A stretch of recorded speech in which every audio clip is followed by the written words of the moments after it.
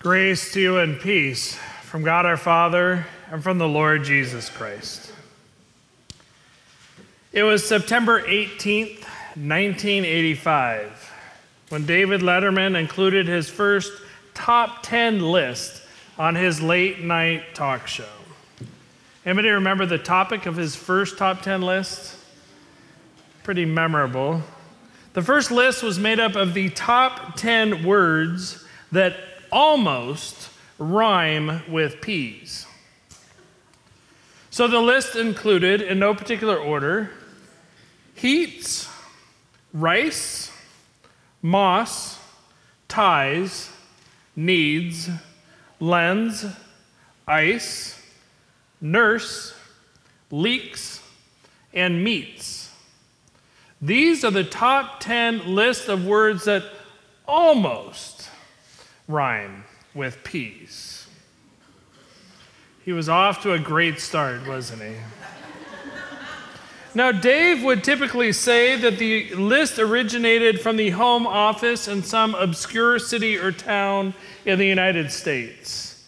And the people of Wahoo, Nebraska, Wahoo, can't make this stuff up. I mean, you could, but Wahoo. Is there a song about that? They lobbied the Letterman show to have their town name used as the location of the home office, which it was from the mid to late 90s. Now, these top 10 lists became so popular that there would be surprise guests who would appear on the show unannounced to read the list for Dave.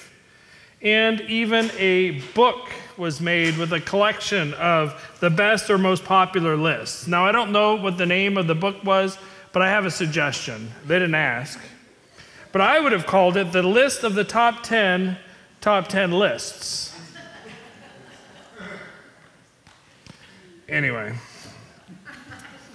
in this morning's reading from Deuteronomy, the Israelites received God's top 10 list of do's and don'ts from the home office at Mount Sinai. Thank you. That got one laugh in the earlier service. I knew I could count on you guys. It's a little later, a little younger crowd. A little. But this isn't the first time that the Israelites have received the Ten Commandments. It's actually the second. They were first given to Moses right after the Israelites escaped Egypt and began their wilderness wandering, as we read in the book of Exodus. And this second recording of the Ten Commandments in the book of Deuteronomy comes from the book that literally means second law. Deuteronomy means second law. Now, there were 40 years between the first giving of the Ten Commandments and the second. So what happened in those in-between years? Well, as I mentioned, Moses first received the Ten Commandments as the Israelites were beginning their wilderness wanderings on their way to the Promised Land.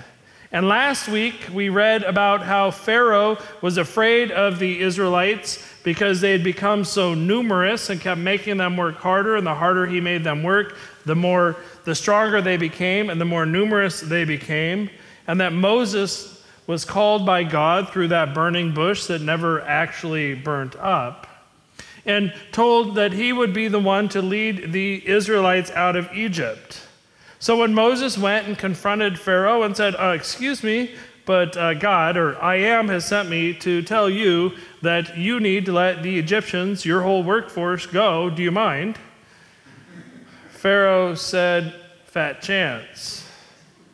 So God, having Moses' back, just like he promised, sent 10 plagues upon the Egyptians. And after each plague, Moses went back to Pharaoh, and Pharaoh said, I'm not going to release the people, nice try, until the 10th plague. And the 10th plague, where God sent the angel of death to kill the firstborn son in every Egyptian household, Pharaoh finally cried uncle. Said, you may go, you may take all the Egyptians, get them out of here. And he let the Egyptians leave, but he followed them to the banks of the Red Sea. And there at the edge of the Red Sea, God parted the waters. The Egyptians were able to cross to the other side on dry land as the Israelites were, as the Egyptians entered behind them. Pharaoh's army and horses and men, the waters came back and they were drowned. It's from there that the Israelites began those 40 years of wandering in the wilderness. Their wandering began after years and generations of being slaves, just like Mr. Justin was talking about. And all during that time, the rules had been made for them. And now they had no rules. So they had to figure out how to be a community without that oppressive structure that Pharaoh had provided. It's easy to be galvanized when we have a common enemy. We see that playing over and over in our world today. But now the Israelites had to figure out how to be a community without that common enemy. And God provided them with that structure, with the boundaries that they needed that told them how to live in relationship with their God and how to live in relationship with each other. And that's what the commandments do, my friends. They orient us to a life lived in relationship with the one true God, the one who brought the Israelites out of Egypt, out of the house of slavery. And they also orient us how we are to live our lives in relationship with each other.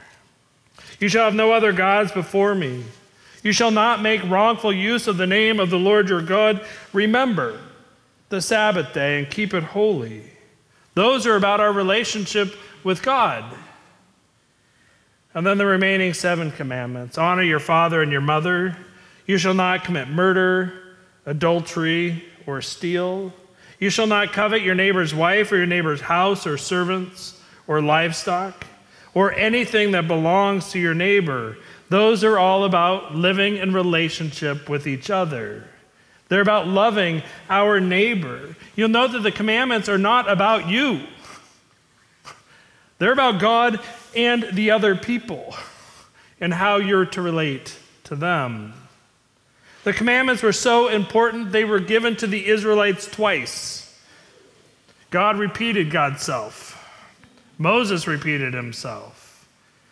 But in fact, they were given to 2 different people. You see, during those 40 years in the wilderness, the generation that had fled Egypt had mostly died.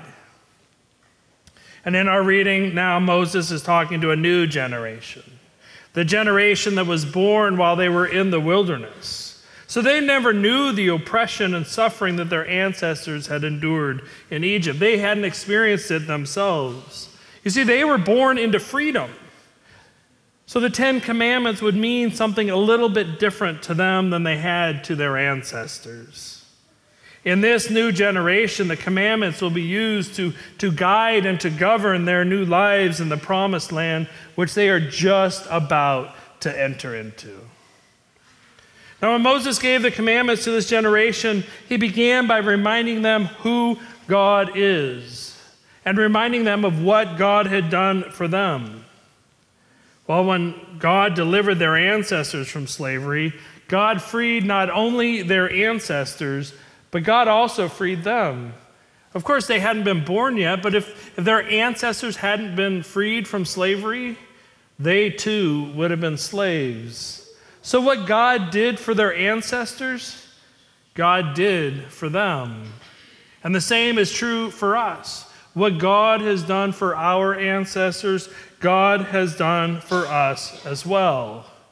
You see, we're blessed by the blessing that Abraham received when he received that covenant from God way back in the Old Testament. And we too have received the promise of new life through the covenant that God established through the crucifixion and resurrection of his one and only Son, even though we weren't around when it actually happened. As it happened to our ancestors, my friends, it has happened to us. Now, after telling his original audience and readers to obey these 10 commands, we read then in Exodus chapter 6 that Moses repeats the commands again. You may not have noticed that, but this time he distills all 10 of the commandments down to one. Hear, O Israel, he begins, in what is known as the Shema. Now, the Shema is recited by observant Jews twice a day, both in the morning and in the evening. Hear, O Israel, the Lord is our God, the Lord alone. You shall love the Lord your God with all your heart, with all your soul, and with all your might. This one command is so important that it's printed on little pieces of parchment paper, rolled up and put on in little boxes. And then it's hung on the doorposts of Jewish homes. It's called the mezuzah, as a reminder of this command that we have been given by God. Not just us, but our ancestors and us. Given by God, a reminder to us that affirms the divinity of God. God is God, and there is only one God. At the heart of Judaism is monotheism, that belief that there is only one God. You see, at the time, people believed that there was a God for everything under the sun, including the sun. We take that for granted today, but it was a real thing in the ancient Near East. Then in our gospel reading today, when Jesus is asked by a scribe which of the commandments is the greatest of all, he replies like any good Jewish man would. He replies by reciting the Shema. He knew it. He would have had a mezuzah in his home. So, of course, he replies, Hear, O Israel, the Lord our God, the Lord is one. You shall love the Lord with all your heart, with all your soul, with all your mind, and with all your strength. Then, without any prompting or provocation, Jesus continues. This is the second. You shall love your neighbor as yourself. These two commandments, there is no greater commandment than these. In one quick teaching, Jesus boils down the top 10 to the top 2. 1, love the Lord your God with all that you have and all that you are. 2, love your neighbor as yourself. That's it. Simple enough. Way easier to remember than the 10, right? Way easier to remember than the 613 that are included elsewhere in the Old Testament. Just 2. That's what it means to live as a chosen child of God and a disciple of Jesus. It means to live our lives loving God and that which God loves. Now, if that sounds less demanding and easier than following the 10, or even trying to adhere to all 613 laws in the Old Testament, I'd invite you to reflect on just what that means. Loving God and our neighbors requires us to give selflessly of ourselves to God to begin with.